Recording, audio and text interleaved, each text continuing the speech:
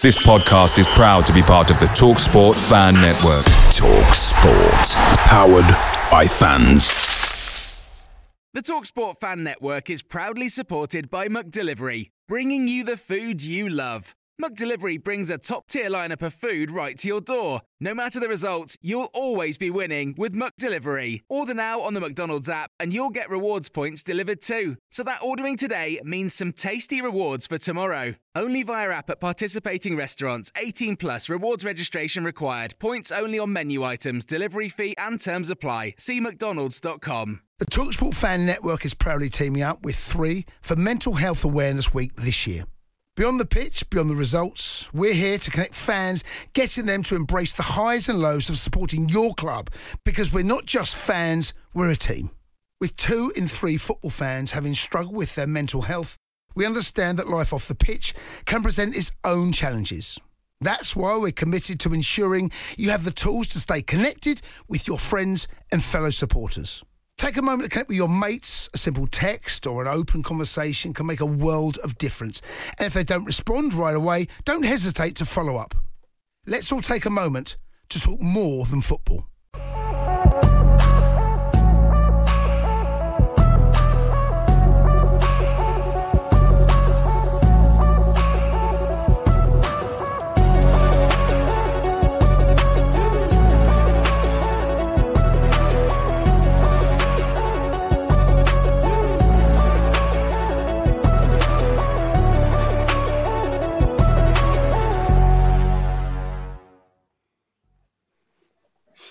Welcome back to the channel and welcome back to another edition of the Spurs Chat podcast, in where this edition we will be talking about Tottenham's 2-2 draw away at Brentford. Of course, we were 2-0 down in the game and Harry Kane and Pierre-Emile Højbjerg have rescued a point in the Premier League for Spurs. In this episode, I've got 3 very special guests to talk about today's game. But if you are watching this on YouTube and you don't subscribe to the channel as yet, please do hit that subscribe button, like, share and comment below. And if you're watching the live stream, then please do get involved. Give us your comments and I'll put as many on screen as possible during the stream. Now, let's introduce the 3 very special guests. We've got Gary Maloney back with us. Gary, how are you? How was your Christmas? Yeah, really good. Just usual for me. Sorry, my ring light and the phone's falling. Apologies. Yeah, good. Same old sweets, chocolate, ate too much, drank too much usual, but was really good, thanks. And usual Tottenham on Boxing Day. So, yeah, game of 2 halves, same old. We'll come on to the football shortly. We've also got channel regular Josh back with us. Josh, how are you doing? Yeah, I'm all right. Yeah, nice Christmas, nice relax, lots of food yesterday. I've been a bit full up, but yeah, enjoyed the game today. It's nice to have Tottenham back. And we've also got channel regular Craig back with us. Craig, how are you? How was your Christmas day? Yeah, very nice, very nice. And then Tottenham come along to stress you out on Boxing Day. So yeah, let's get into it. It's always the way. Wouldn't have it any other way, would we? Let's get straight into it. Craig, let's start the show with you. Now, of course, Tottenham have just rescued a point. Second half Tottenham, nothing seems to change, certainly this season. We were 2-0 down. It was frustrating. It was a frustrating watch, certainly in that first half. But we come back, we rescued a point. Your thoughts on today's game? Yeah, I think you've hit the nail on the head there. Rescued a point. And that's how it seems to be almost every game. All right, we've come back a lot this season to win games. But it just seems a slog. It's a tough watch. Every first half is the same. And I don't get it. They can't plan to play like that, surely. It's just so disappointing to not, start fast like we used to. It's just so frustrating. And we're going to we nearly got found out today. All right, we could have nicked it at the end there, but, we can't keep starting games so slowly and keep coming back in the second half. It can't be good for the players, But, there's a lot to discuss about today's game. But overall, I wouldn't say we were lucky to get the draw, but because Brentford kind of not collapsed in the second half, but definitely let us back into it. And we did play better, no doubt, in the second half. But, a lot to discuss on the final points. There's a few points about players that I don't think performed particularly well today that I'm sure come up later. But overall, draw. Could you say it was a fair result? Probably. I agree. I think 2-2 is a fair result. Gary, let's come to you. Let's get your thoughts on today's game. Just apologies first. I'm upstairs on the top floor because I've still got lots of family over and stuff, and you know what I'm like on this show, so they've put me up to the top floor. So, but going in regards to the game, I don't know. I thought we really deserved to win it. If I'm honest with you, first half performance as usual was rubbish. Tottenham were just appalling starting games, but I think overall in the second half, I think we were the better side and we had more chances, more clear chances. Obviously, Son had one near the end. Kane hit the crossbar. There was a few good chances, and I think it's just very frustrating with Tottenham because I wasn't even the slightest bit worried when we went 2-0 down in the first half. I just thought we'll play a lot better second half and we'll probably scrape a point, if not win it. So it was pretty much what I expected. But overall, I think we probably edged it and deserved to come away with 3 points, I think. And on another day, we probably would have.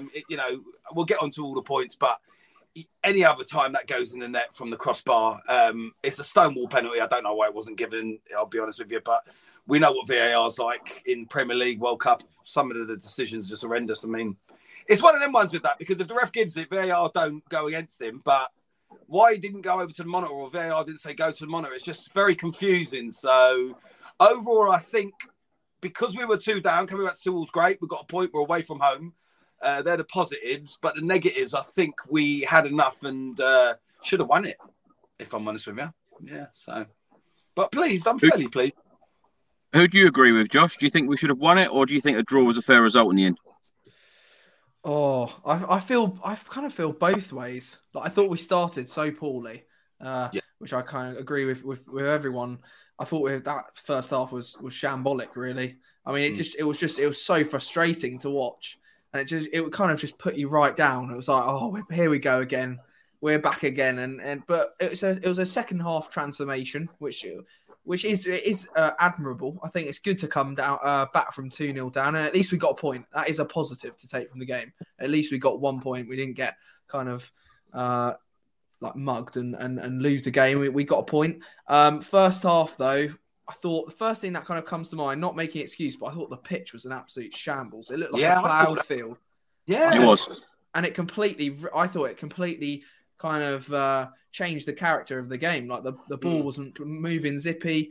The ball was really slow. Everyone looked quite leggy. It literally looked like the rugby lines were still on the pitch from when I think it was like the London Bees or something had played it at the Brentford Stadium. Yeah. I was a bit shocked at that, really. But let's not make any excuses there. That's just part of the game. You have to adapt to that at the end of the day. I thought first off, we should have just come out and just gone straight at them. I think that's one thing that we just always kind of never do that we used to do as a club. We always it's just this negativity, this kind of going 5 at the back, starting slowly and then going like 2-0 down. And it's obviously happened. I think I saw online, it was like 9 games in a row we've conceded like a goal. And it's just we need to get going fast, attack the side and just get out there and actually start pressing high, trying to it just looks like we're struggling in the first half every single game, which is that needs to change. That is something that really does need to change. And I was a bit shocked because after a World Cup, after a few months of rest, you might think, oh, Conte's had quite a long time to work with these players. There might have been a change, but it's just old Dr. Tottenham's back, isn't it? So hopefully in the next couple of weeks, we can crack that. Because that does need to change. Because you can't play like that against teams like Man City, Arsenal, West Ham, these teams that are coming up in our next fixtures. You're not going to be able to do that. You're just not going to come back from it. We'll be lucky to get a draw from those games. So we've got to sort that out. But yeah, I'm happy with the point. Look, it was a difficult game, and at least we got a point from it. What is it, Josh, about starting games? What is the issue, in your opinion? I honestly feel, I know it's Conte's kind of philosophy, but the fact that we're going 5 at the back against a side like Brentford, it feels like we're in shackles. Do you know what I mean? It feels like we're kind of harming ourselves. We need to get out there, go 4 at the back. We need an extra man in midfield, go 4-3-3, and just go at a side and with all of our attacking talent, which is what we've talked about a lot on this channel. I mean, I thought the front three today, I thought Kane had a all right game. I thought Kulusevski looked back to himself. Son was a bit quiet. But with those three and behind them, if we play 4-3-3, we could really get at a side. Whereas when we're playing 5 at the back with 2 in midfield, I just think we always get dominated in midfield and we kind of just get swarmed in the first half of games. We get suffocated. That's what it feels like. It always feels like if we're at home, we look like the away side in the first half. And even today, we just looked like we were just getting suffocated. We look like a weak away side. When we're Tottenham Hotspur, we're a top 4 side. We're in the knockouts of the Champions League. We should be dominating Brentford. And we just struggled in that first half. Let's talk about the starting 11 because, of course, Conte made a number of changes today. Forster in goal, making his Premier League debut for Tottenham Hotspur. The back three of Tanganga, Dyer and Langley. The wing backs, Perisic and Doherty. In midfield, Basuma and Højbjerg. And then the forwards three of Kulusevski, Kane and Son. Substitutes today, Lloris, Skip, Sanchez, Bryan Hill, Emerson Royale, Sessegnon, Sarr, Ben Davis and White. Craig, let's come to you. Any surprises there for you? I wouldn't say surprises. Not Tanganga? Well, like I said, I heard, you read bits and pieces. I wasn't surprised to see Tanganga in the lineup. I'm not saying he performed at all well. I wasn't surprised to see him in it. And while on the subject, he had a poor game in my opinion. I thought he was at fault for, or certainly one of the players that was at fault for the first goal. Just didn't have a very good game. Tanganga's got it in him to be a good player. His debut against Liverpool, I thought we was all blown away by his performance, but he doesn't seem to have pushed on from that. And he just does seem to give away a fair few stupid fouls in different places as well that I find annoying. For me, I think he needs a loan move away. And, if they can't get any money for him, if somebody comes in to buy him, then I think it's probably time for him to move on. That's not just because of today's performance, but I just think overall, I think he could do with a move and get regular football because he did look off it today. Forster in goal. Well, it's funny to see Lloris on the bench. I thought if he's good enough to be on the bench, he's probably good enough to start. I don't get that with a goalkeeper. I really don't get the thinking behind that. I thought Forster was okay. I don't think he could have done much, certainly about the first goal. He does make me nervous. He seems to jump a bit too late for crosses and that. But I guess when you're 6'7" or whatever he is, you don't need to jump much. But yeah, I'd have preferred to see Hugh gain goal because it's not just about the shot stopping. I think Fraser Forster a very good shot stopper. He's about everything else. And although Lloris's distribution with his feet is not perhaps what it should be, I just feel a bit better with Lloris in goal. But apart from that, the team kind of picked itself today, I thought. Gary, what did you make of the starting 11 when you saw it an hour before kickoff? Yeah, touching on what Craig says, I wasn't really surprised about it. We knew Romero wasn't going to play, obviously, and stuff. I think a lot of people have said, why Tanganga over Sanchez? And I think when Sanchez came on, he actually played quite well.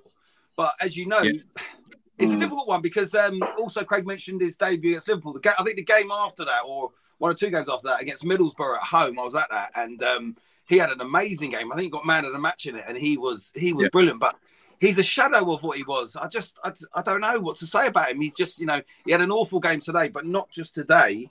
He's not been good generally for Tottenham when he has played. A lot of them sort of 50-50 tackles he's missing. And it almost happened again today at Brentford, like how he lost his head that time with Zaha. He just seems to have a bit of a short temper, which is unusual because when I watched him in the documentary, he didn't come across like that at all. But when he plays as a player, he seems he has quite a bit of a short fuse. So a bit worried about that. I will say, though, with Foster, unlike Craig, I was happy enough to see Foster because I'm getting a little bit frustrated with Lloris of late. And I will say another thing. I mean, you'd like to think Lloris would have done the same thing.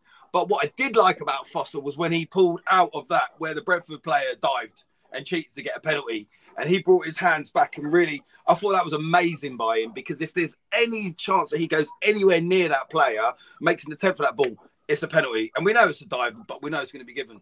Would Lloris have done exactly the same as Foster there? We'll never know. But for that, I was happy with Foster for that alone. I think either goal, I don't think he could have done much. The first was the deflection. Did it come off Lenglet or something? So there's not really much he could have really done with that.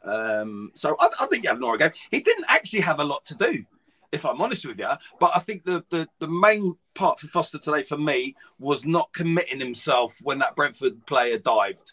That, for me, I was happy with. Apart from that, I wasn't surprised with the team. You know, I'm sure we'll talk about Eric Dyer. Eric Dyer's Eric Dyer. And what can you say?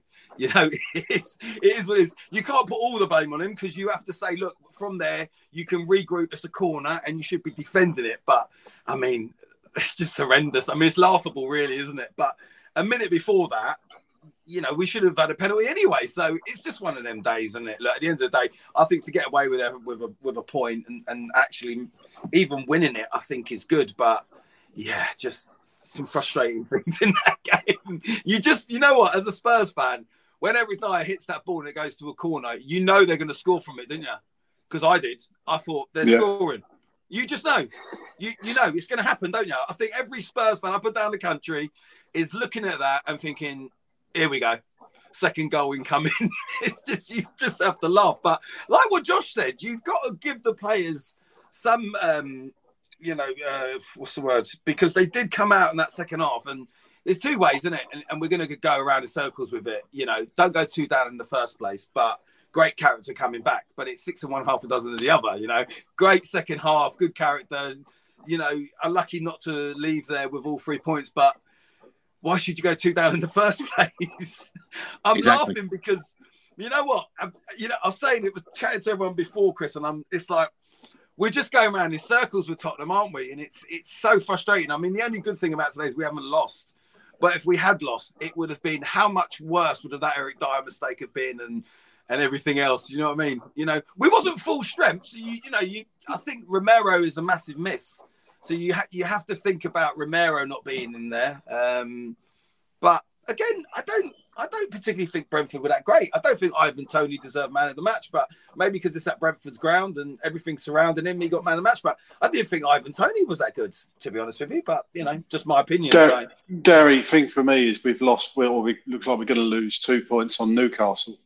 You can't keep dropping points. Up at the moment. They were 2 when I come in to do this. They're 3-0 up. And you know as well that there are so many teams just below us that are going to pick up points and probably heavily invest in the January transfer window as well, which we'll come on to later on in the show. Yeah. Josh, let me just get your thoughts on the starting 11, because we knew that Fraser Forster was going to play. Antonio Conte said in his press conference that Fraser Forster was going to play. Hugo Lloris would travel and sit on the bench. Are you surprised that, if Hugo Lloris is travelling to Brentford, if he's travelling to the game, why is he not starting? Particularly that he is club captain, and it was his birthday today as well. Yeah, I saw that. Yeah, it's a bit odd. It is a bit odd. I mean, I kind of agree with what Craig said. If you're fit enough and you've travelled and you're on the bench, why on earth aren't you playing? And I do rate Lloris over Fraser Forster. I kind of agree with everything everyone said. I thought it was a bit dodgy in the box. I didn't feel very confident. But again, that penalty incident with the dive, I thought he did very well on that. I totally agree with what Gary said. I thought Lloris, if you kind of switch the roles, Lloris might have made a mistake there, but then you're going into the kind of hypotheticals. Yeah. But yeah, it's a bit of a weird one. I don't know, because Hugo always kind of like, he pulls out a save, doesn't he? He might have saved us. He could have got us 3 points today. He might have just made a save or something. And I don't know. We always get kind of a bit unlucky with our second keepers. I never felt that confident in Joe Hart, and he really, that was not very great when we lost to, I think he was in goal for that Dynamo Zagreb game. That was a shocker, and was never that confident in Michel Vorm. No. Every single time he was in goal, I remember a semi-final, FA Cup semi-final, Man United or something, and we just got done. We're always unlucky with these second keepers, so I just want Hugo back in goal as soon as possible. To be quite honest, I thought he had a decent World Cup. I thought he made quite a few amazing saves. But yeah, I wasn't that surprised in the lineup. I thought it was pretty. He was working with what he had. Conte. It's a shame that Bentancur and Romero aren't back, and we need them back as soon as possible, because I think they just make such a huge impact. especially Bentancur. I'm sure we'll come on to it, but I really don't understand what's happened to Bissouma. Like, he was so good at Brighton, and today I just thought it was an absolute shambles. Like, I love him as a player, and I thought it was a great signing. It was like one of these signings that Tottenham never make. One of Brighton's best players that we've gone and nicked for a decent price, and it just hasn't worked out, has it? So yeah, I just want Bentancur back because he's absolutely world class, and same with Romero, and I think we really did miss them today. It's fair to say that we did miss a few players today, but as I always say on these shows, it's about the players coming in and grabbing their opportunity. When they get it, I don't feel that a few players, certainly Bissouma or Javed Tanganga, done that today. Craig, let's come to you. And another subject we talk about a lot: free kicks, and I cannot believe we're talking about this again in the 11th minute. Heung-min Son with a good run, brought down. And then up steps Harry Kane. Of course, Harry Kane has had a hard time, at the World Cup, missed a penalty. He's had a lot of flack from, a lot of non-Tottenham Hotspur fans. And by the way, the support for Harry Kane in the away end today was absolutely superb. And I'm so glad that he got on the score sheet again today. He has now scored against every single Premier League club that he has faced. And the highest goal scorer in Boxing Day history in the Premier League. What do you make of this situation of Harry Kane still on the free kicks? I think today it was a case of two things. It was a case of Kane being captain for the day and pulling rank and saying, I'm having it. But the most important one for me was he wanted to banish the demons of the World Cup as quickly as he could, and he saw an opportunity with a free kick in a good position, and he wanted to bury it and get his goal. What I will say for him, and you wouldn't have had the benefit of this, Chris, is if it had cleared the wall, I think it would have gone in because it was arrowing right to the corner. But of course, it didn't clear the wall, so it was a bad free kick. It is for me. I want to see Sonny on free kicks.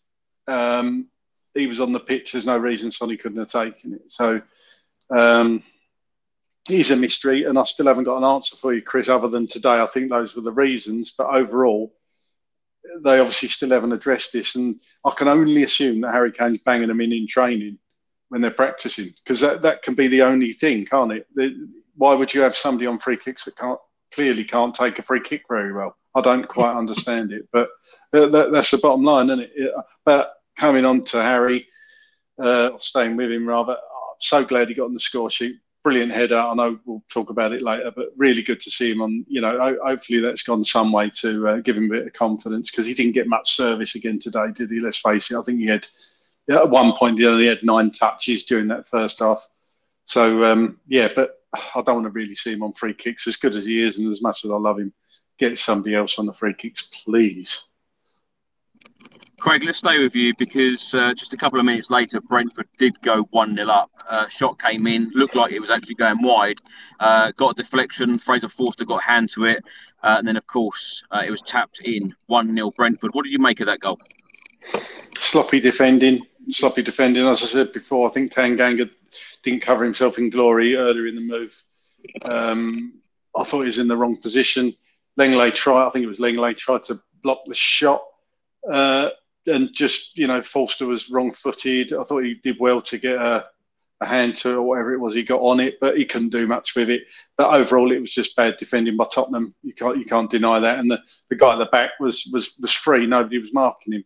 I don't know if that was Lenglet's man or should have been Perisic. I don't know. But overall, as a team, you defend as a team, and defending was shocking for that goal. And I can't see Conte would have been pleased with the way we've defended that goal, to be honest with you, because it was just sloppy all round.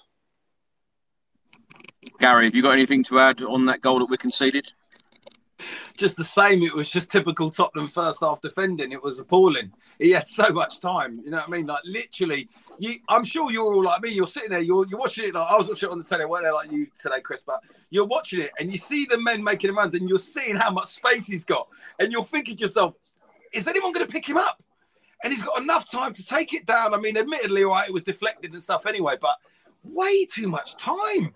But look, Brentford are no walkover. They're not an easy side. I know a lot of Tottenham fans are quite quick to say, we should be going to Brentford ground and turn them over. But let's not forget, mate, they went Stamford Bridge and absolutely hammered them. They've beaten Man City. They're not an easy side at the end of the day, but there's just no excuses for defending like that. It was absolutely appalling, to just cut open our defence with one simple cross-ball pass and the amount of room. It's just ridiculous. I'm looking at it on the TV and I'm screaming, thinking, is anyone going to pick him up? And like you, Craig, I don't know who was meant to have him. Do you know, Josh, you should be marking him there? No, I thought it was Sunday League defending. It just looked like that. Honestly, it was Sunday League defending. It was poor. It shocked me a bit. I kind of just sat there and was like, what? I was so quite shocked. It was poor. It was bad. You sat there and just thought, what is going on? Yeah. Are you surprised though, Josh? In particular that Conte has had a lot of time to work with a number of these players. Yeah, I was surprised, but I was actually really disappointed with that because I just thought it's all right when you concede a goal that's really well worked, but I just thought that was so poor to concede. It was just a shocker all around. There was no composure. It just looked like they just hadn't. I don't know. It was really shocked me. I was like, "What are you doing, Spurs?" They just lost their heads for a moment. It's like you've got to be at it for 90 minutes, and they just lost it there. And I just thought that's really poor. You can't play like that against a side like Brentford and concede a goal like that because, like you said, I think Craig said we can't afford to keep dropping these points. We've got to try and get top 4. And if you're going to drop points against Brentford and other sides are doing very well, like the Newcastles, I think they're 3-0 up now, as you said. We're going to be in the Europa League again if we keep doing this. We cannot afford to concede those types of goals. We can't afford to drop these types of points. And I totally agree with like you said, some Spurs fans say we should go and turn over Brentford. I mean, Arsenal went to their place and turned them over 3-0. Why can't we do that? Yeah. Why do we have to make it so difficult for ourselves? I think they're the only team to beat them there, though, are they?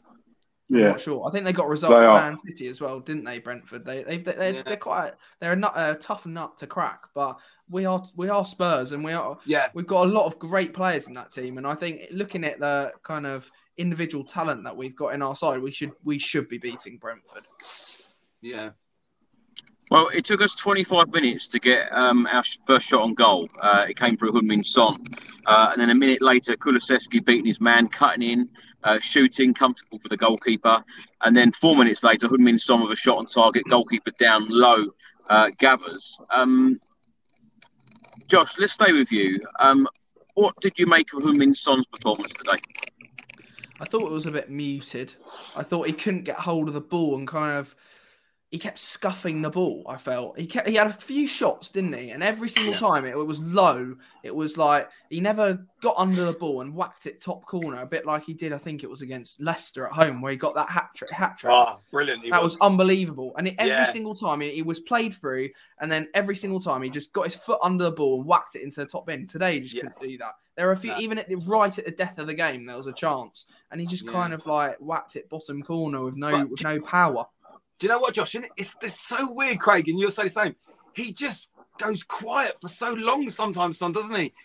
And then, like you said, that home game against Leicester, he comes on, whether or not, he was substituting that game and then he was brought on after, and he was just absolutely amazing. So he's got it in his locker, but he just goes quiet sometimes for big parts of the season, which I don't think it was his worst game today because, he did improve as the game went on in the second half. He had a couple of chances and stuff. But it's almost like he is a bit slow at the moment, isn't he? Just doesn't seem himself. Yeah. Like the ball sort of gets caught under his feet and he doesn't get the pass away. And his runs ain't timing just right. It's not the Son we know, is it? It's just a bit frustrating to watch him at times. But I did think as the game went on, I thought he did get better. I was fairly pleased with him by the end of the game. Obviously, it would have been better if he scored, but it's a funny one with Son, isn't it?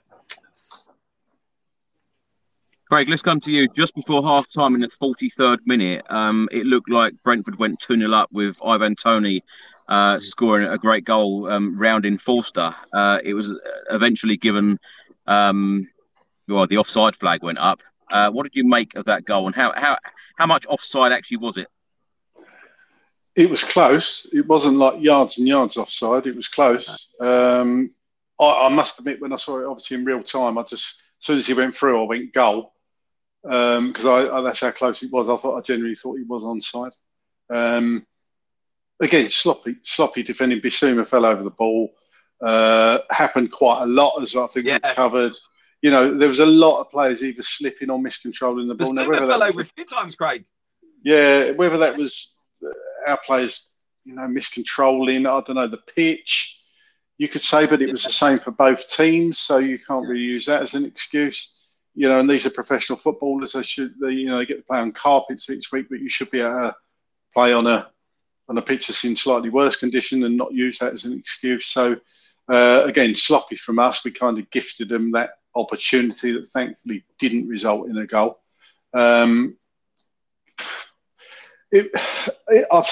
I can't use any other word than sloppy. And as Josh said, it is Sunday League defending. And imagine feeding, or imagine being Tanganga tonight and feeding, he would have come off that pitch. He would have known during the game he's having a shocker. Yeah. And then being replaced by Sanchez. I can't believe that I would have rather seen Sanchez in than Tanganga. And that's kind of the situation we're in at the moment. The defenders that are even coming in second, third choice, they're just not good enough, albeit that I thought Sanchez did play well when he came on. But would you have wanted to see him in the starting lineup at the time? Probably. Let's face it, we'd have all wanted to see Romero. So it just goes to show that we all think we have got depth, but we haven't really. Our first 11 is as good as probably a lot of teams on paper. But when you take the Romeros out, when you take the Bentancurs out, when you take the Richarlisons out, their replacements ain't that good, are they? So, or they're not been performing. So, yeah, it's there's still a lot of work to be done, and I'm not confident we're going to get it done in the transfer window. But they've got to do something if they want us to stay in the Champions League places, because with this squad, I don't think we've got enough. Regardless of what Conte says he's happy with it, he can't be happy with it because it's there plain to see where the problems are. Yeah. Craig, let's stay with you because at half-time, of course, it was 1-0. In the 53rd minute, Eric Dyer made a clearance. It seemed like Eric Dyer had time to clear the ball. He sliced it. It went out. It went out for a corner. And like Gary said earlier, you just think as a Spurs fan, here we go, we're going to concede again. And I tell you what I could not believe is the amount of space and time that Ivan Toney had. You had Pierre-Emile Højbjerg next to the post. No one seemed to be picking up Ivan Toney, who is a prolific goal scorer for Brentford. I couldn't believe my eyes. What did you make of that goal? The same as Gary, to be honest. Absolutely the same. I thought we're going to concede from this, and we did. And in fact, the commentator on Amazon, he said, I would love to see Antonio Conte's face if this results in a goal. Of course it did. And I don't know if the camera cut to Conte, but oh my God, it was just painful.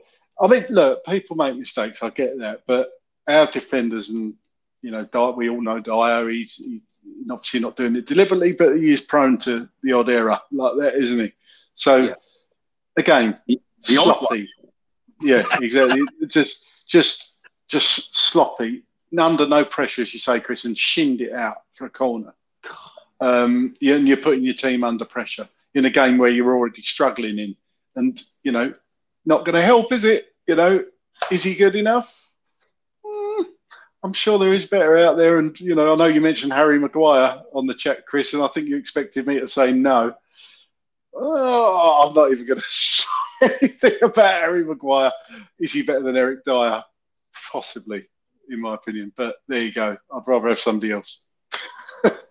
Brilliant. I hate digging players out, but I think that when you've got someone like Antonio Conte and you want Conte to take Tottenham Hotspur to the next level, I think that there are a lot of places that need a lot of players that need replacing. And it's funny, Craig, about the replacements coming in. There's hell of a lot to do in the transfer window to bring us up to the other teams right up there in the Premier League challenging for trophies. Gary, let's come to you. Let's try and turn this around into a bit more of a positive show, because In the 65th minute, Spurs pulled one back. A fantastic cross from Clement Lenglet, and a fantastic finish from Harry Kane. Brilliant header, absolutely brilliant. Timed it. Great cross, by the way, as well. But got his jump up, and just a lovely connection with his head. And he's so good at that, Harry Kane. And all this stuff that's been going around after the World Cup. Listen, at the end of the day, it's not fazed him in the slightest. And that's why I wanted that. Well, we'll get on to penalty, but we all know that was a penalty. And I really wish we did get it, because that would have been even better for Harry Kane, just to shut up, all the Arsenal fans, the Chelsea fans, because they're the only people talking about him missing the penalty. There's not any other real proper supporters talking about it. But great header, took it perfectly. The way it comes off and spins top bins, it was absolutely perfect. And then you knew from that goal onwards, we was just going to crack on and we were going to go on, get an equaliser and even possibly win the game. And that's what's so funny about it, because at half-time when we're 2 down, I'm not actually even too concerned.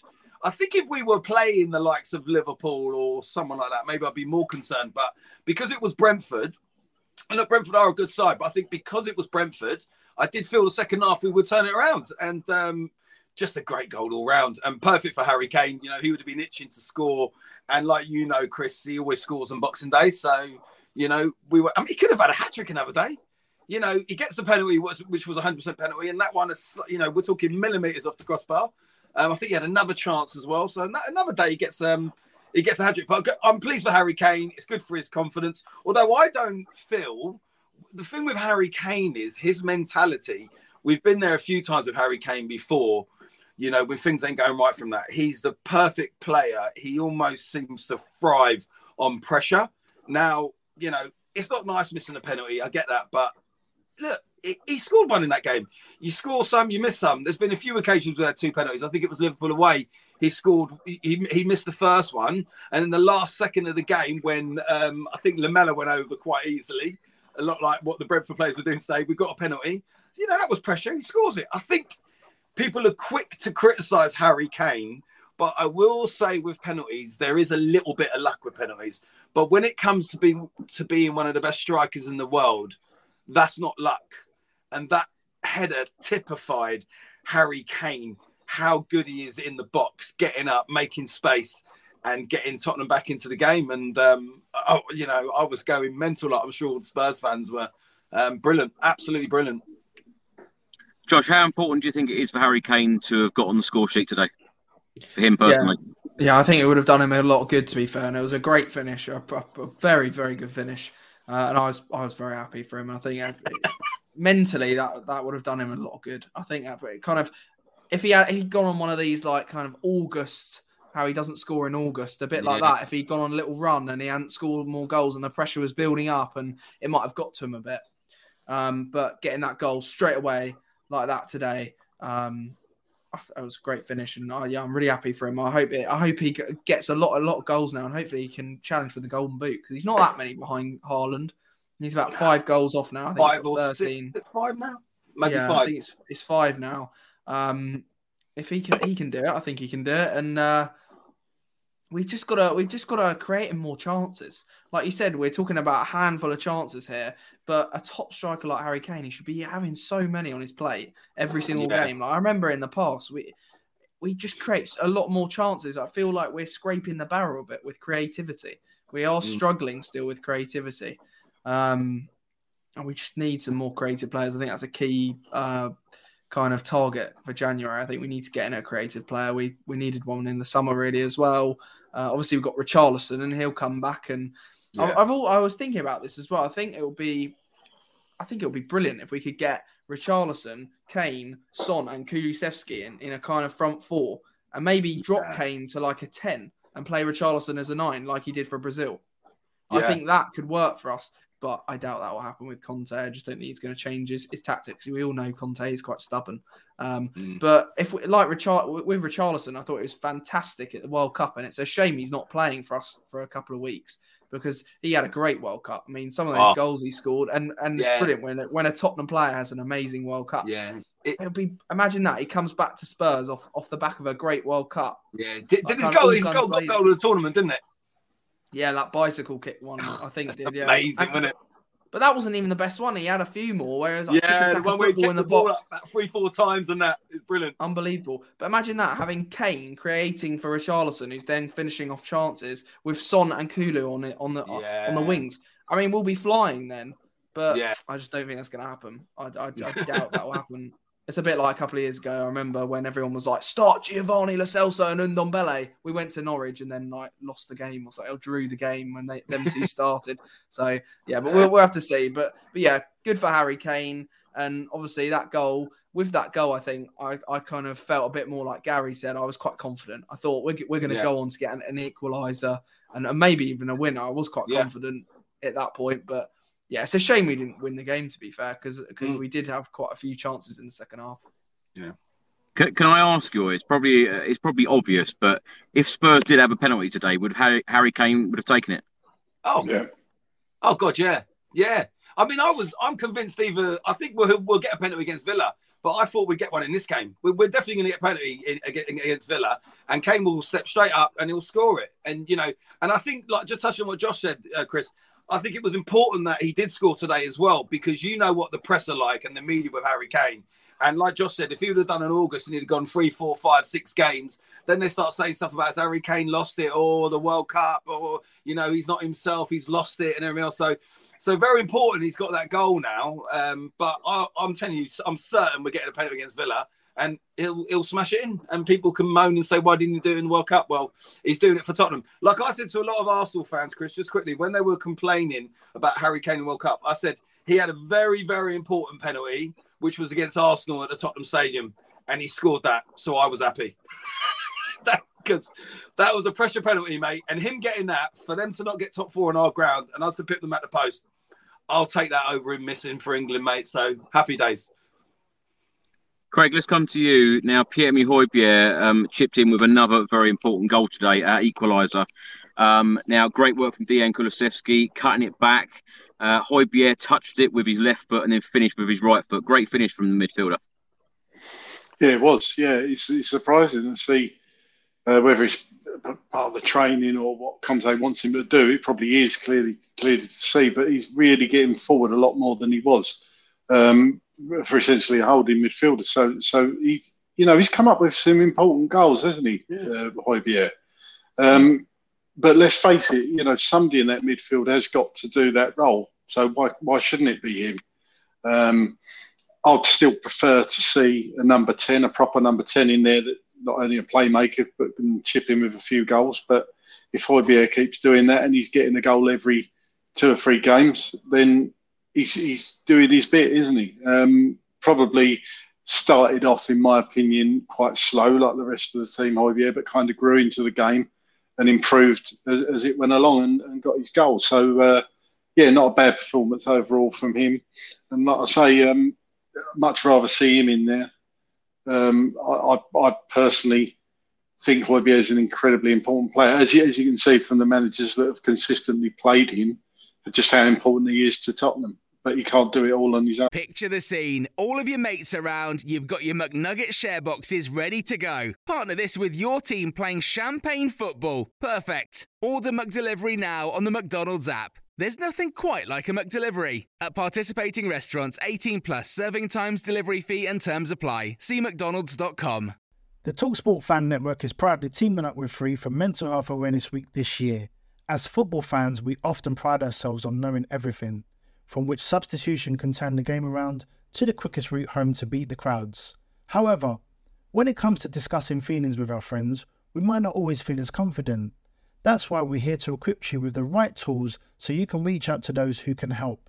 If your mates are struggling, let them know that the Samaritans are free to call on 116 123. That's 116 123.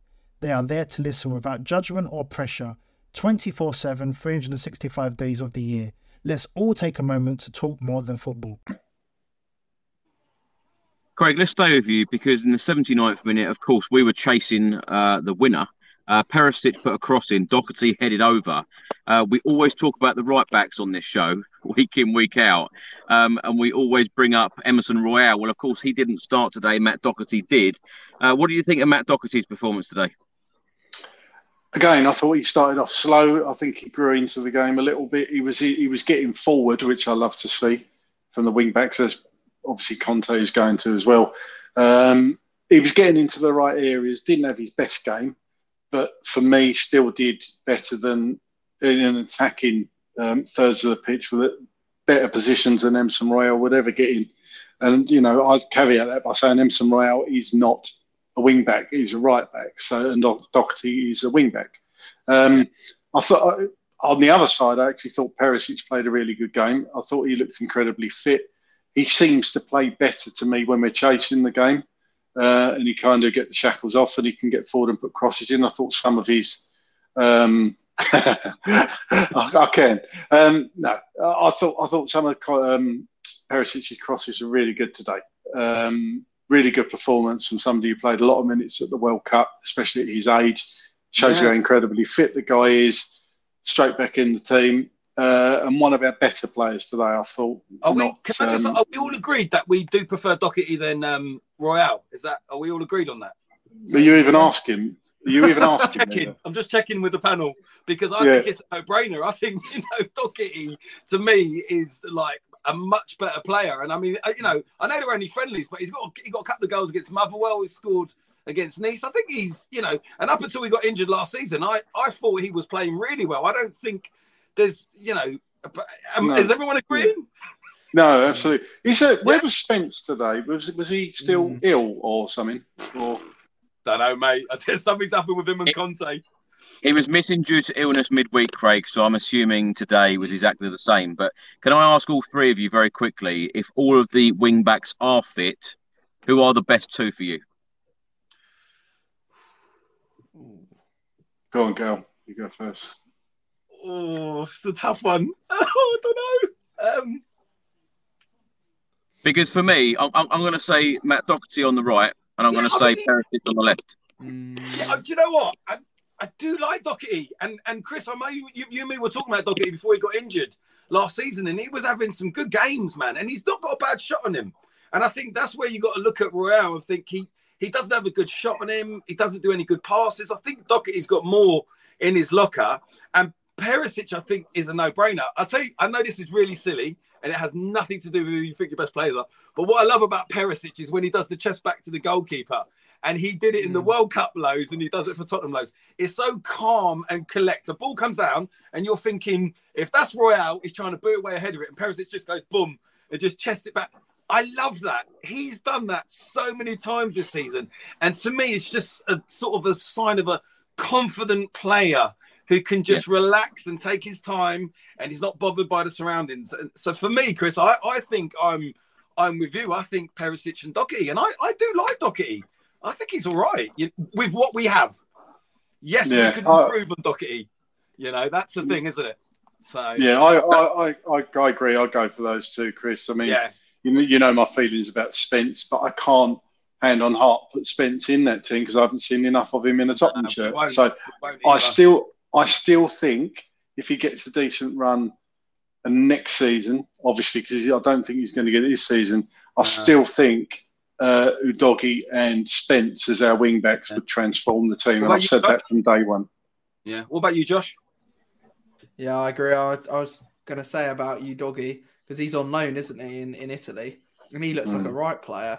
But obviously Perisic is getting a bit old and he's not going to be a long-term player for us. He really is getting old. So, yeah, and obviously there are prospects, aren't they? Jed Spence, a young lad.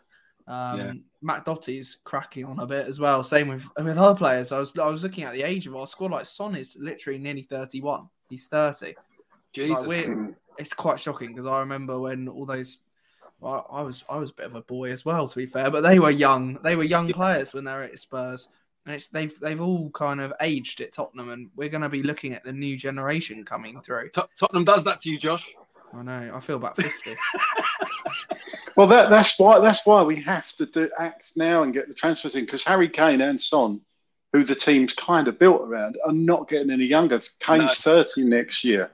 You know, Son, as you say, 30, 31. So. You can't wait 2 or 3 years because those two are going to be 2 or 3 years older and they're kind of at their peak.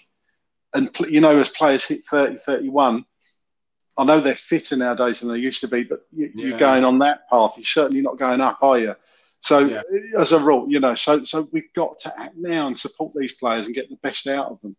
Yeah. Well, I agree with what Roy has written on screen here. I would go for Perisic and a new right wing back in January. Personally, I'm hoping that does happen. Now, in the 83rd minute, Davinson Sanchez had a shot at the goalkeeper. A minute later, Tottenham Hotspur hit the bar through Harry Kane. Another fantastic cross from Clement Lenglet. Did you think that Clement Lenglet had this in him, Craig, to produce so many fantastic crosses like he did today? I've actually seen him.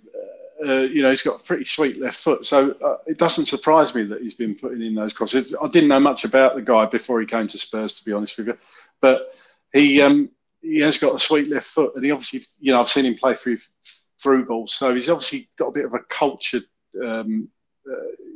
foot about him. He's not just like a lump it up the pitch kind of guy. So he didn't surprise me at all. But I have to say, it's great to see the centre backs getting forward. I love to see that, and I think that formation allows for that. So yeah, but he didn't go to the World Cup, Lenglet, did he? So he was at Hotspur away. So he would have had plenty of time to work on bits and pieces with Conte. So there's obviously something they've been working on in getting the right and left centre backs forward and supporting the attack. So yeah, I think he had a reasonable game, Lenglet. Don't think he set the world alight, but he obviously played a big part in the goal and getting us back into the game. So kudos to him.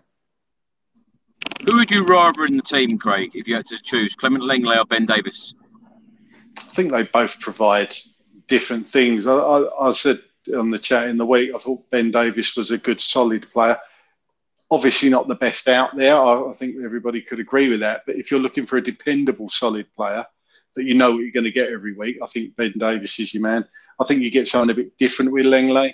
I think you could argue perhaps he's not as good a defender as Davies, but what he gives you going forward and what he produced today, it's kind of a bit of a trade-off. So for me, I personally don't think there's that much between them, Chris, to be honest with you. And if I was the manager, I'll be looking at certain games, certain teams he's playing against, and perhaps that's what he does do, to see which player would fit best for that role. Horses for courses, if you like, which we've said many times before. So for me, there's probably not much between them. Again, I think there's better out there for the left-sided centre-back than both of those players. But, if you're comparing like for like, I don't think there's much between them. Gary, let's come to you. I've got to mention this because, of course, we were without Christian Romero today. Of course, he won the World Cup. Many congratulations to him. What's your take on the Christian Romero situation? Should he have flown back straight away and been in this Tottenham Hotspur squad available for Conte for this game, knowing it's an important game to keep Tottenham Hotspur in the top four? Or is it right that Christian Romero has been given this time to celebrate the World Cup win and then come back, hopefully, for the New Year's game against Aston Villa? No, I don't give a monkeys. It was Argentina. I couldn't care less. Get your ass back and play for Tottenham. Because I think if we had Romero in there today and Bentancur, I think that's the difference of us winning and drawing that game today.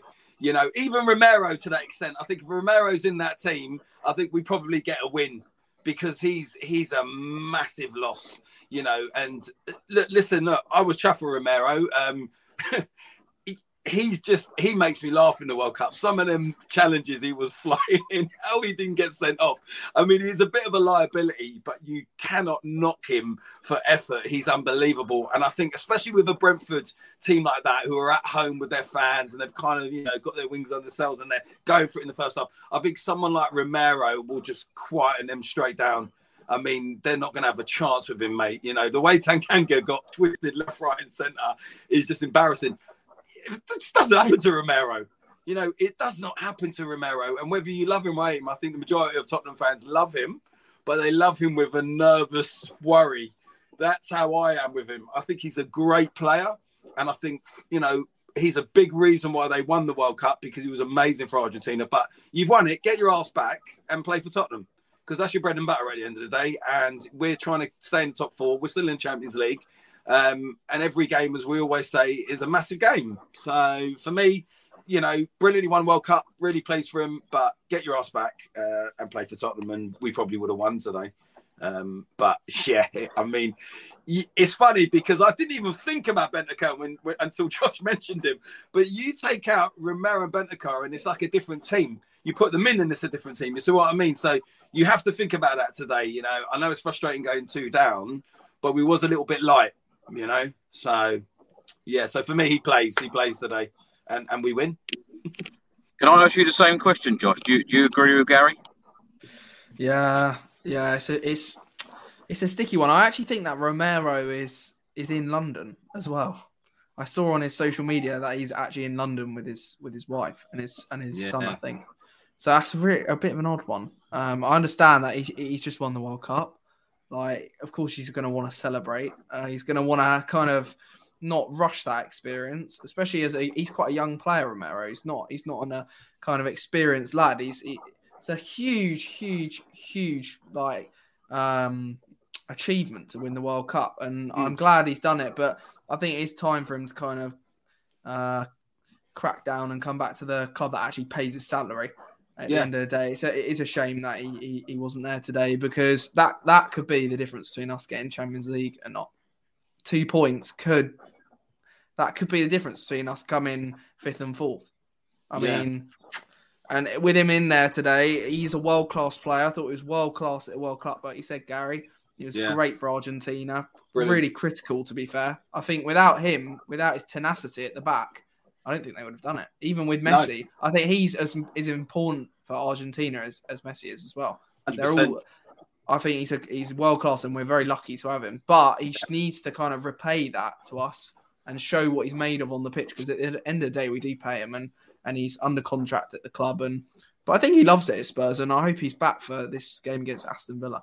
Because we need him back in there. And we need, like I said earlier, we need Bentancur back in there as quick as possible. Yeah, you're right. Because I think he's absolutely... That spine of, if you look at the side, and that spine of Bentancur, Romero, Kane, Lloris, these world-class players in there. But Josh, you're spot on with Bentancur, because I didn't even really consider it. But what was the game? Was it Leeds? It was Leeds, wasn't it, when we came back? And we beat them, didn't we? And that was Bentancur. That was the difference there. Kulusevski and Bentancur and stuff, the way they were playing there, that was different. And that's what we missed today, didn't we? We really did miss that, you know. And I think that would have been the difference of just getting the win like we did against Leeds, you know, a few weeks back. I think it's really important as well for us to have a good transfer window. Like getting those 2 players in January, Kulusevski and what's his name, Bentancur, in last January. That was such a coup. If we just need to do that again, we need to get some kind of players in that. They might seem a little bit disappointing. I remember when we've had this conversation before, people were a little bit disappointed with those 2 players, thinking it's a bit underwhelming. But look at how they performed. We need 2 players in. I think they could do a job and transform our season and push us on to get Champions League football. And I don't know who they could be. I have absolutely no idea. But hopefully Daniel Levy and Paratici, if he's not been chucked in prison yet, can kind of pull something out of the bag. Oh God, Tottenham, mate. Well, 5 minutes from time, Ivan Toney had a chance. He put it over the bar, and in the stoppage time, Heung-min Son had a shot on goal. Goalkeeper saved it. Of course, the game finished 2-2. Craig, who was your man of the match today?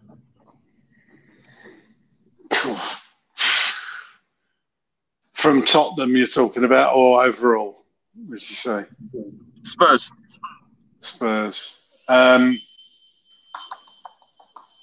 That's a tough question. I would personally say Højbjerg. Personally, none of them performed brilliantly, but I thought he grew into the game, as I said before. So I just thought he probably edged it and was in the right position to obviously draw us level. So I can't really think of anyone else I want to give it to. I don't know if Kulusevski. No, I don't think Kula had his best game, to be honest. Sonny didn't. Someone put Dyer. Dyer. Harry did. Look, I think Harry was extremely quiet in the first half, but as a striker, you're not getting the service. What can you do? But he got his goal, so you got to give him credit for that, for for just sticking with it. And it seems like nothing phases him a lot of the time, Harry Kane. I don't know if the Brentford fans were singing anything, Chris. I couldn't hear what they were singing, but he probably got a bit of stick, I would have thought. When I was inside the stadium earlier, I did not hear the Brentford fans think anything about Harry Kane, but I have read online that they did sing "You Let the Country Down." Personally, I didn't hear it. Gary, who was your man of the match? Because I'm going to go for Harry Kane. Who are you going to go for? Harry Kane. I said that. I was actually quite surprised because I watched it on the Amazon at the end when they gave it to Ivan Toney. I mean, I can only assume because it was at Brentford's ground and stuff. I know he got a goal, but I don't think he played as good as Harry Kane. And I think you've got to take off the back of what happened at the World Cup for Harry Kane to then come back, be playing away from home, to score a great goal, to get us a penalty. I know it wasn't given, but he did get us a penalty. So he was in the right area at the right time. That was a God-given penalty. And then again to hit the crossbar. So it wasn't his best game by all accounts, but I still feel he was the best player on the pitch. Certainly better than Ivan Toney. I mean, I don't know how on earth he was given the man of the match, maybe because he's going to go on a ban for a few months. So they thought we'll give it to him and be nice. But for me, I think just around the World Cup and what happened and the pressure that he must have been under, I think, Harry Kane. Yeah, I thought it was he was man of the match for me. Who are you going for, Josh? I think man of the match was Højbjerg. Bit different, but I think he was superb. I thought he was really good on the ball, winning the ball back, good dribbling. I thought the equaliser was superb. Great goal. I think he like we said before, he's absolutely crucial to this side. He's a big character. I thought he performed really well today. Bit quiet in the first half, but they all were. So I don't think you can really say it. I thought he stood out to me today. I'd say Højbjerg. But I've actually got to go, Chris. I've just been told that my Boxing Day meal with my dinner's ready. So I have to say goodbye to you there. But it's been lovely coming on, and I hope you all have a nice New Year and a lovely Christmas. You're down on the Villa game, Josh, yeah? I'm actually not. I've got tickets for a couple more games, like the Arsenal one and Man City. I'm still trying to fight my way for Arsenal tickets, but I'm sure I'll get them in the end. Yeah, hopefully I'll see you around. Yeah, definitely. All right. Take care, Josh. See you later. See you later. See you, mate. Bye. Craig, let's come to you. Let's talk about the transfer window because, of course, the transfer window opens in just over 5 days' time. As we know, earlier this year, we signed Kulusevski and Bentancur. It turned out to be a very, very good transfer window for us. 2 game changers that eventually got us and helped us get Champions League football. Now, in the last couple of days, Antonio Conte said if there is a possibility to strengthen the squad, we will do it. Otherwise, we will continue with these players, and I'm happy with these players. Do you believe Antonio Conte is happy with the current squad? If we don't do any business in January, surely we have to back this manager. He can't be happy with these players. He can't. I'm sorry. If he's happy with these players, then he's not the world class manager I thought he was. I'm sorry. We need to make improvements. We need to make improvements. So no, I don't believe it at all. I think it's just talking for the press. In my opinion, if he's not going to give Spence a run, then he needs to ship him out on loan. I don't want to see him go on loan, but he's got to get football. Get in a right wing back. Sell one of ours. I think you know which one I'd like to see sold. A versatile centre back I would like to see, and if I'm being really, really picky as well, an attacking midfielder. That's the areas I think we all agree that we probably need to strengthen in as a start. So yeah, for me, we need improvements brought in this window. Craig, what do you think the minimum requirement for Antonio Conte is? Because he said about club not going to and are on big wages. What do you think the minimum requirement for him is? Because when you think about it, Kulusevski and Bentancur, not a lot of people, not a lot of Spurs fans knew a lot about them in the January transfer window. And back, on the 31st of Jan, there were a lot of Spurs fans disappointed with the window. But of course, as I said earlier, they turned out to be, game changers for us and helped us get Champions League football. So surely we need another very similar window. But I think Antonio Conte, in a roundabout way, is saying that we're not going to be buying or bringing in household names. I'm not too fussed about household names because what you've said there is kind of proved the point. Yeah. Bentancur and Kulusevski were not household names. No. But look what they've done to the team. So I think as long as you're giving Conte the players he wants and the players he thinks would thrive in this team, and more importantly, players that would come in and challenge for a first 11 spot, then you're kind of giving Conte what he wants and you're halfway there. What he obviously doesn't want to do is just bring in squad players. I think we all agree that you need players to come into this team that I say is going to go straight into that first 11, or at least have a chance to affect the first 11. So you've got to give. You can't. How many times have we said this on the channel? And it gets boring after a while. But you've got to give Conte what he wants. Somebody like Conte. You can't. As Daniel Levy, I don't believe half I read in the press. They talk every day, whether that be Paratici to Conte to Levy or whatever. Levy will know exactly what Conte's asked for. So if the funds are there, I'd really like to see him draw down that extra 50 million to put towards transfer kit. I don't see why that's not happening, because we were led to believe that is going to be strengthening the first team squad. So I think that needs to happen. Whether it will now, we've only got 4 or 5 days, but who knows? This club never ceases to amaze me. So we need to do business in January, Chris, but you've got to give Conte the tools that he needs to do the job. And if once you get in a position where Conte's got all the tools he wants, and I don't think that process will ever end, I think it's an ongoing process, but you can get to a point where you think, do you know what, our squad's quality, and he's still not doing the job, then there's other conversations to be had, and what the factors are, why we perhaps haven't won a trophy or whatever. But we've got keeping top 4 is paramount, and I'm sure the board know that. So stands to reason, they've got to invest in January. Craig, I'm telling myself that I think that Spurs will sign 2 players in the January transfer window. And it's going to be a similar window. Hopefully it'll be a similar window to last year, where these 2 players walk straight into the starting 11 and improve us. Surely that is an absolute must. And I'll tell you what, me personally, I think I'd be very surprised if one of them is not a right wing back to improve this side. What are you really expecting? What are you really hoping for? Well, as I said before, hoping right wing back if he loans out Spence, a couple of players out the door, a versatile defender, and if, as I say, if I'm being greedy, I'd love to see somebody like a Maddison come in. But if you're saying household names, Maddison's a household name, so perhaps I am being greedy for 3 players, but I think it's generally doable. What I do want to see is actually try and do a bit of business early on.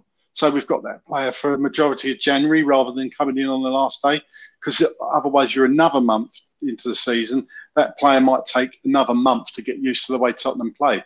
We haven't got that sort of time. It's clear to see with the teams below us, as you said, somebody's going to go above us today or tomorrow, I would imagine. And before we know it, we'll be 5th or 6th, and then you're chasing again. So we need players to come in early in the January window to affect this team as quickly as possible. Gary, let's come to you. What are you expecting in this January transfer window coming up? Yeah, what you said, I think it'll be a couple of players in. But again, like what Craig mentioned, it doesn't necessarily have to be household names. And when you look at them down the road, they've got no massive household names, but as a team, they've been playing well. So, it's doable. You can just bring in a couple of players. I mean, the thing is, when I look at the players that we have at the moment, like, the Ben Davies and the Dyer and stuff, I think it's just the amount of mistakes. Ben Davies, even in the World Cup, made a few mistakes, cost goals and stuff. I just think it's the level of mistakes. I think we have got good players. We are a bit light at the moment because we need Richarlison to come back, Bentancur, Romero, but we still need to strengthen a little bit. And we just need to bring players in where you just feel a little bit more confident in those players. They don't have to be like household names and be world stars, but let's be honest, none of us really feel that confident when Sanchez or Dyer have the ball, do we? Or Royale, we don't. So we need to improve on those type of players, just where, you know, they're not making mistakes in the majority of games, because at the moment, when you look at Royale and you look at Dyer, not so much Ben Davies, but again, I go back to the World Cup, he made mistakes in there. These players have got too many mistakes in them, you know, and as Tottenham fans, we're very forgiving towards these players. We say, oh, Eric Dyer, you know, he's a good player. Ben Davies is a good squad player. But there's a lot of mistakes in these players. Do you know what I mean? And you see the difference when we brought in Bentancur, you know, players like that who don't have lots of mistakes in them, who do play better. Again, not big household names, but improve the team. So I think if we can cut... I mean, look, today's a perfect example. If we cut out our mistakes, we win that game.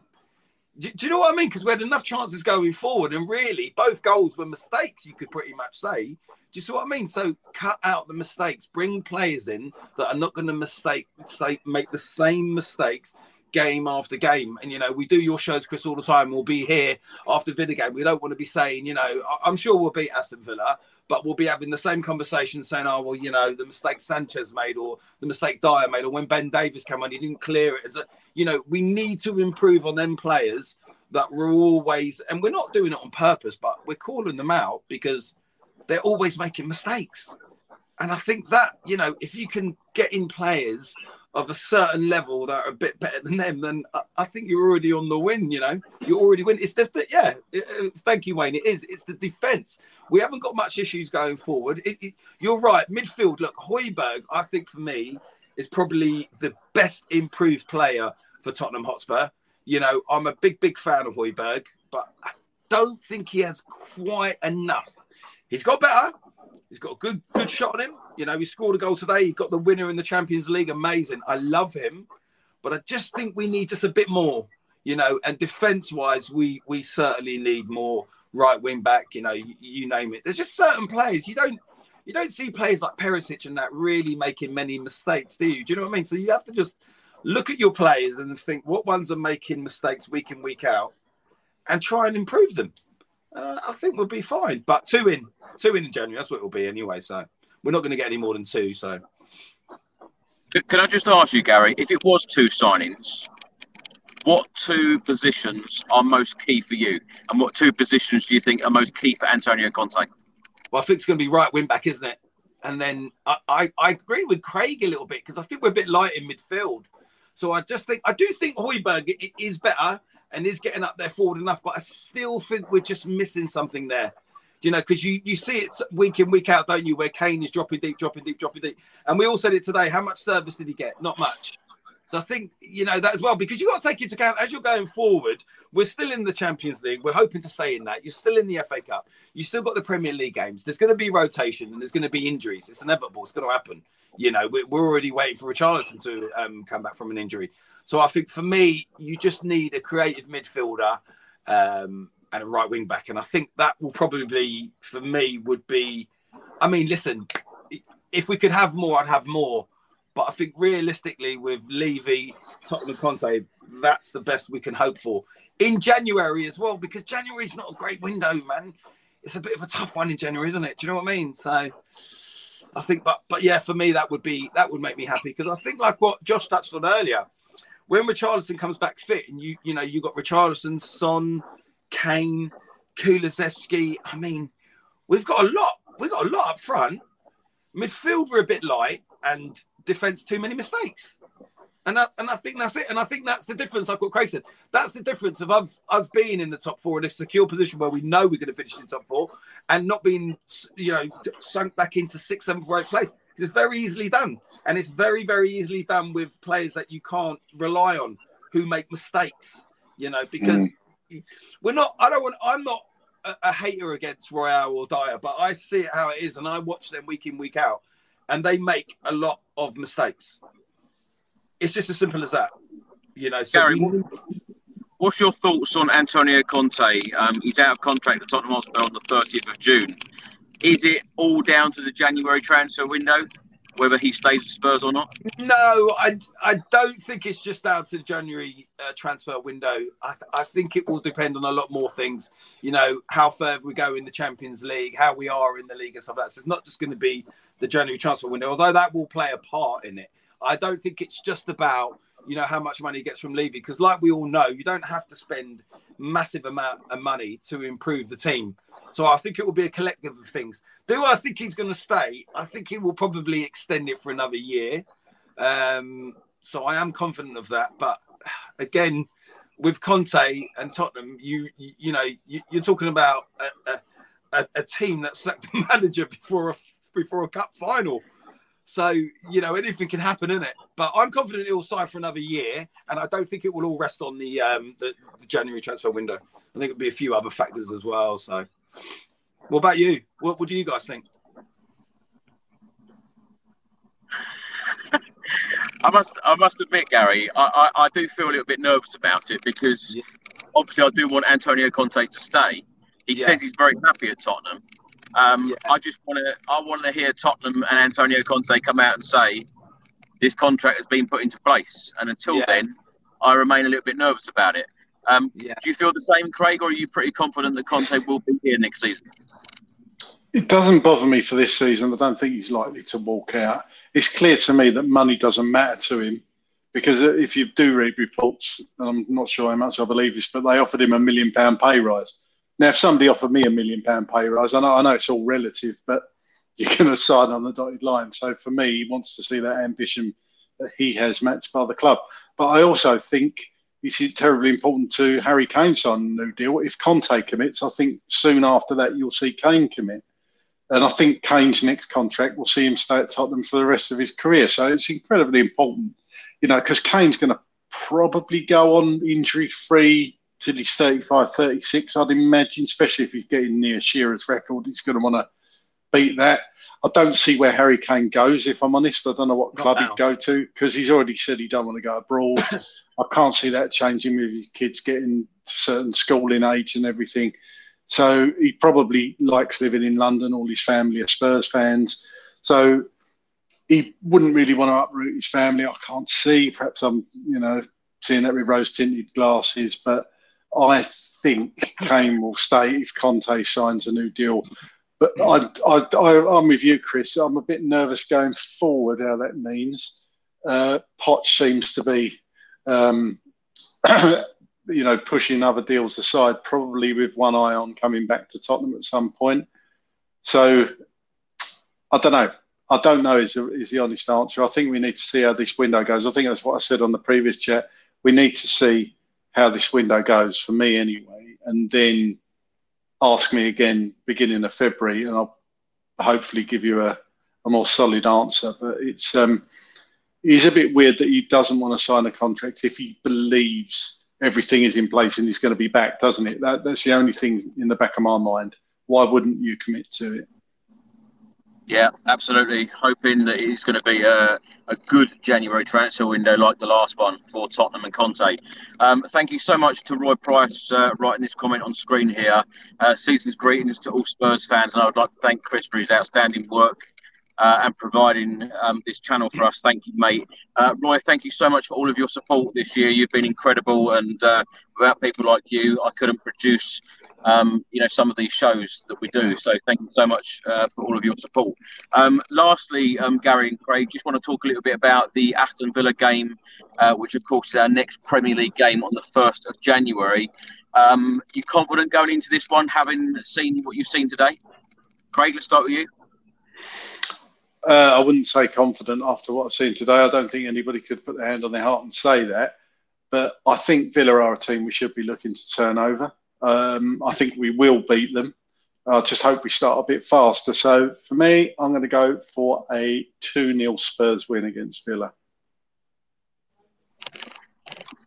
You feeling like a 2-0 win as well, Gary? Well, I think we will win. I think it'll be a much more better game. I think we will start a bit quicker. We're at home. But we'll be the same as we always are. It won't be a great first half, but I think we will win it, and we'll win 3-1. We'll concede because we're Tottenham Hotspur and Lloris is back in goal, and he'll, a corner will come in and we'll be dreadful marking and we will concede. But I think we'll comfortably win that game 3-1. We'll have a lot of possession. And we'll have a lot more chances than what we did today. And I do feel with Tottenham when we're at home, we are, we do edge it slightly. It's a difficult game today going to Brentford. You're away from home. the home fans are behind you. It's not an excuse, but I just think having the home crowd there, it'll be Harry Kane's first game back at the stadium after the World Cup. The atmosphere is going to be amazing for Harry Kane, and no doubt he'll get a penalty in that game and we'll win it 3-1. So, yeah, I'm pretty confident. Gary, what will 2023 bring for Spurs? Oh, dear. What will it bring? A lot of stress. A lot of more grey heads. Yeah. Eh? Hopefully a trophy. Well, what was it? I was watching a couple of your updates, Chris, lately, and I said to my wife, he's not mentioned trophies in a while. I said, and we've got an hour and more, 17 minutes that you've mentioned it. You've not been mentioning trophies that often. I've nearly given up, but I'm hoping that 2023 is going to be the year. At the end of the day, look, we've still got a chance in the Champions League. We've still got a chance in the FA Cup, and we're not mathematically out of the Premier League. So in that case, we still is an opportunity for trophies. Look, I think Tottenham will be Tottenham, and that's it. I think we're going to have some great games, get some really good results, and then we're going to lose some games we shouldn't lose, and we're going to lose some games we should lose. And that is Tottenham. At the end of the season, are we going to have a trophy? I'd love to, whatever it may be. I'd take anything, mate. I mean, you know my feelings on the Carabao Cup. I don't think they were the same with the players and Conte, but I would have taken that. If we can't have that, then, you do it in order. I'd have the FA Cup, I'd have the Premier League, and then the top, I'd have the Champions League. But, I think first things first, you've got to confirm top four. And I do feel we will get top four again. But we really do need a trophy. I mean, the amount of conversations I have on here with you, Chris, and down the gym and everywhere with everyone, it's a daily thing, isn't it? It's long overdue. So let's hope so, eh? Well, we need a good January transfer window. We need to tie Harry Kane down to a new contract. We need to sort Conte's contract out.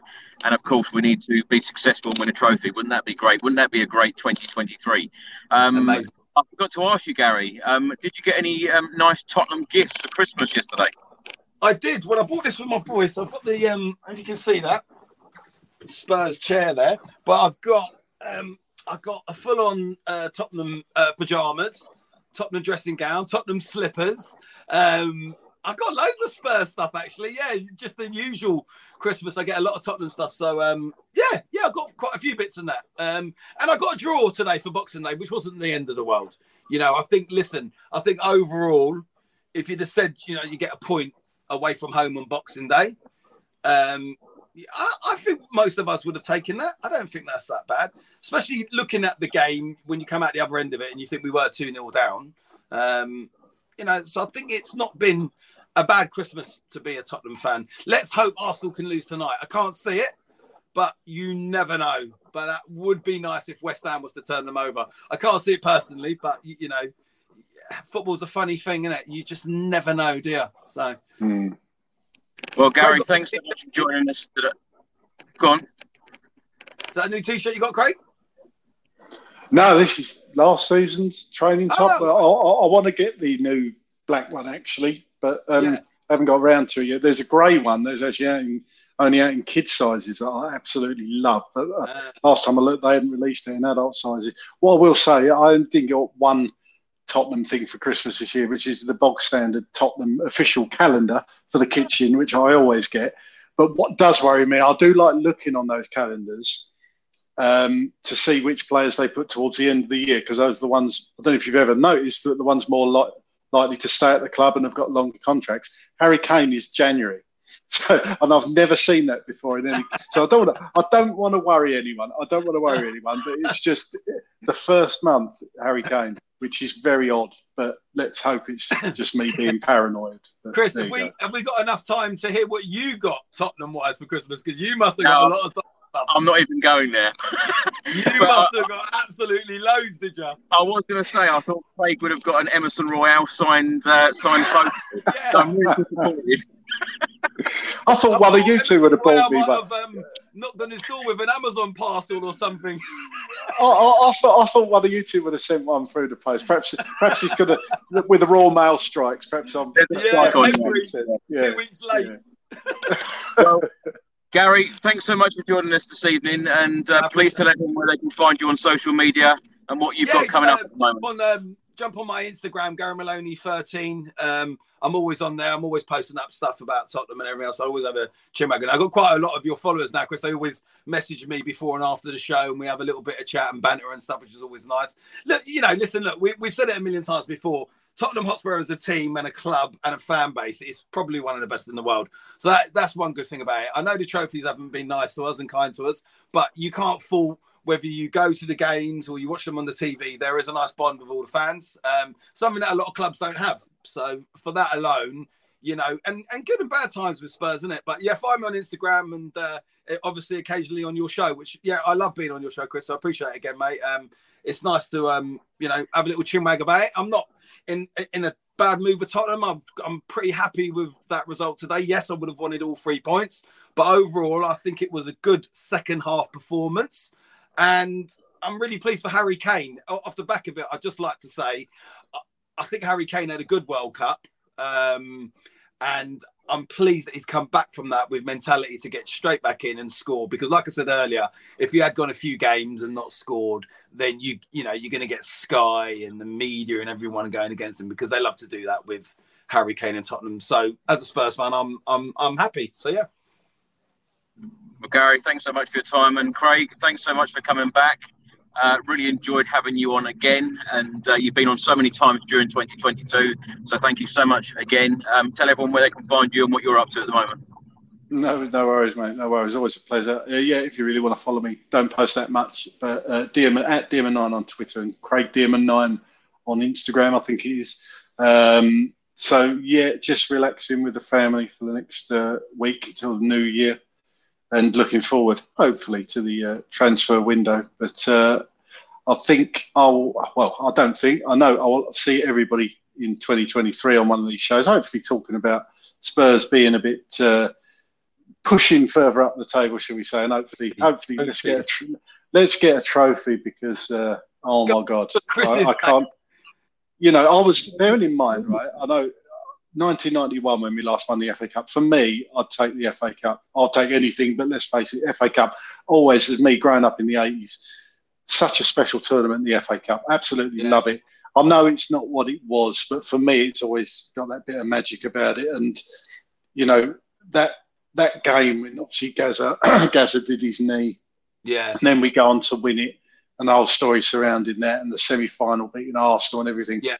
Very, very special year. But, 31 years ago, coming up 32 years without an FA Cup. If you'd said to me then, do you know what, I'm from the future and 32 years in the future and Spurs still ain't won another FA Cup, I wouldn't have believed it. No, impossible, because it is unbelievable. From a side that's got such rich heritage in the FA Cup, won it 8 times. In the 80s, we won it twice, got the final in 87, won it in 91. So, long overdue. Let's hope it's going to happen. But Merry Christmas to everybody. Happy New Year, and I'll see you in the new year. Absolutely. And thank you so much to everybody for tuning in and all of your support during 2022. It's been a great year for me personally and this channel, so I can't thank you all enough for all of your support. We've had some fantastic guests on throughout 2022, and hopefully we'll have a lot of them back and some new ones during 2023. Let's hope that Spurs get back to winning ways on New Year's Day at the Tottenham Hotspur Stadium against Aston Villa. I will see you then. And until then, come on you Spurs.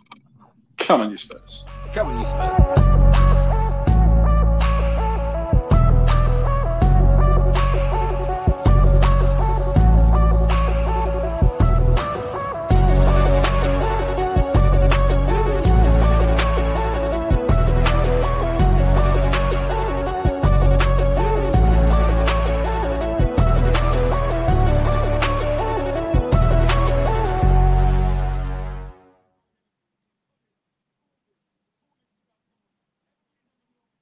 The TalkSport Fan Network is proudly teaming up with Free for Mental Health Awareness Week this year. As football fans, we often pride ourselves on knowing everything, from which substitution can turn the game around to the quickest route home to beat the crowds. However, when it comes to discussing feelings with our friends, we might not always feel as confident. That's why we're here to equip you with the right tools so you can reach out to those who can help. If your mates are struggling, let them know that the Samaritans are free to call on 116 123. That's 116 123. They are there to listen without judgment or pressure, 24/7, 365 days of the year. Let's all take a moment to talk more than football. Away days are great, but there's nothing quite like playing at home. The same goes for McDonald's. Maximise your home ground advantage with McDelivery. Order now on the McDonald's app. At participating restaurants, 18 plus serving times, delivery fee and terms apply. See mcdonalds.com.